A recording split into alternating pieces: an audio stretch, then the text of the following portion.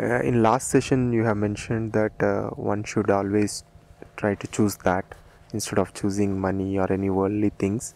Uh, but who is the one that makes this choice? Is that again the same I, same ego that makes this choice? Can it ever make choice against itself?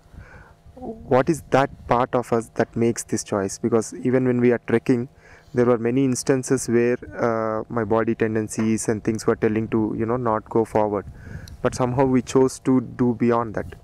What is that part that is making these choices? It is not a part. Choices made by the parts are always partial. It is your very core that makes the right choice.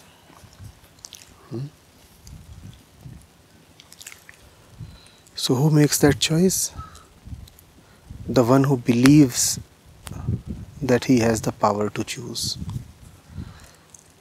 The one who sees a lot of choices, options, alternatives. The one who says, I might do this, I might as well do that.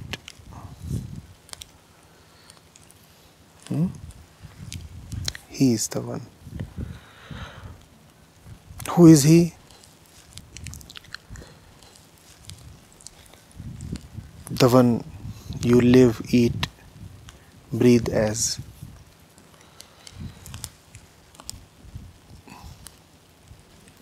The one you exist as. The one you keep referring to as the I. This I is a creature of thoughts, evaluation, criteria, effort, action, achievement, profit and loss.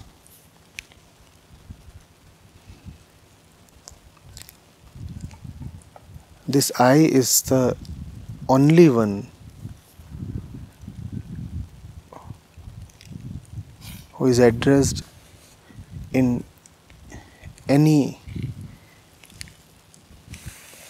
spiritual discourse.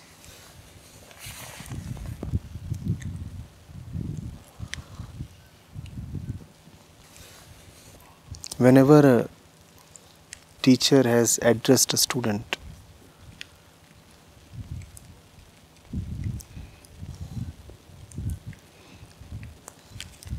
it is actually this I being addressed,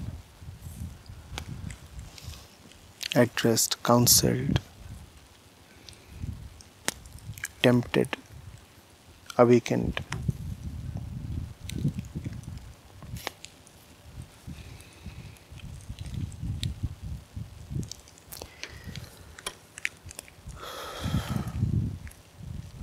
As long as you see choices, it is imperative upon you to make the choice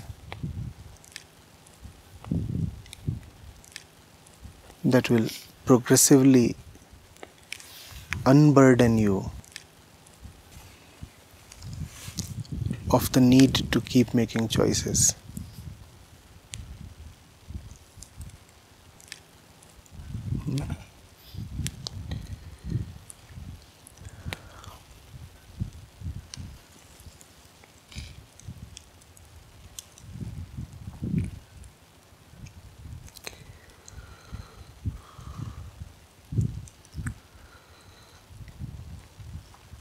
It is straightforward.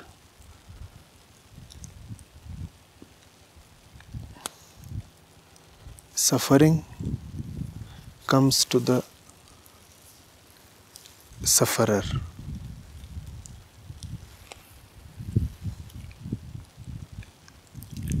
Suffering comes to the sufferer.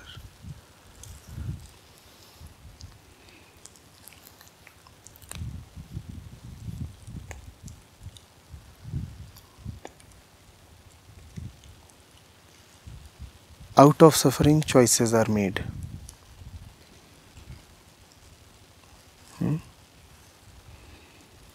Suffering too is a choice. Therefore, the choice has to be made in the direction of an unknowable, choiceless compulsion.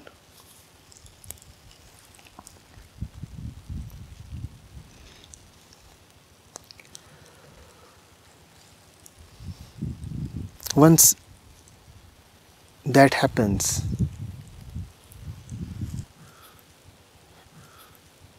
you know that your choice is no longer yours.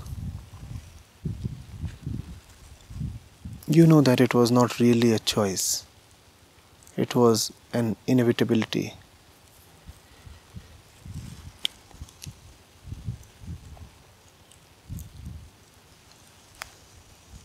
It was a deep inner compulsion.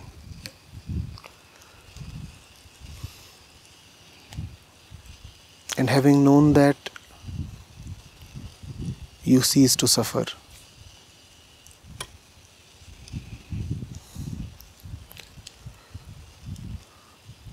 Suffering requires a choosing I.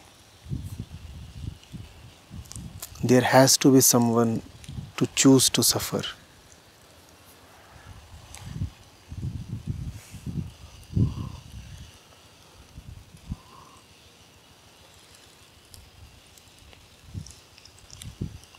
Once the I has given up its right to choose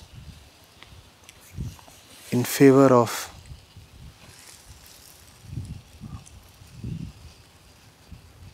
that unfathomable,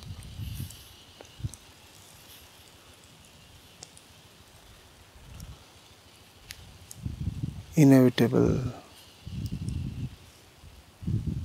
insurmountable compulsion, then the I also becomes free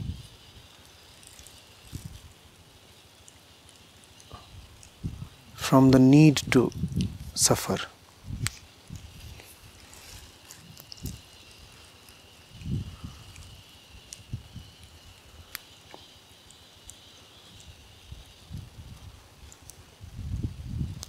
To suffer, you must be present, right?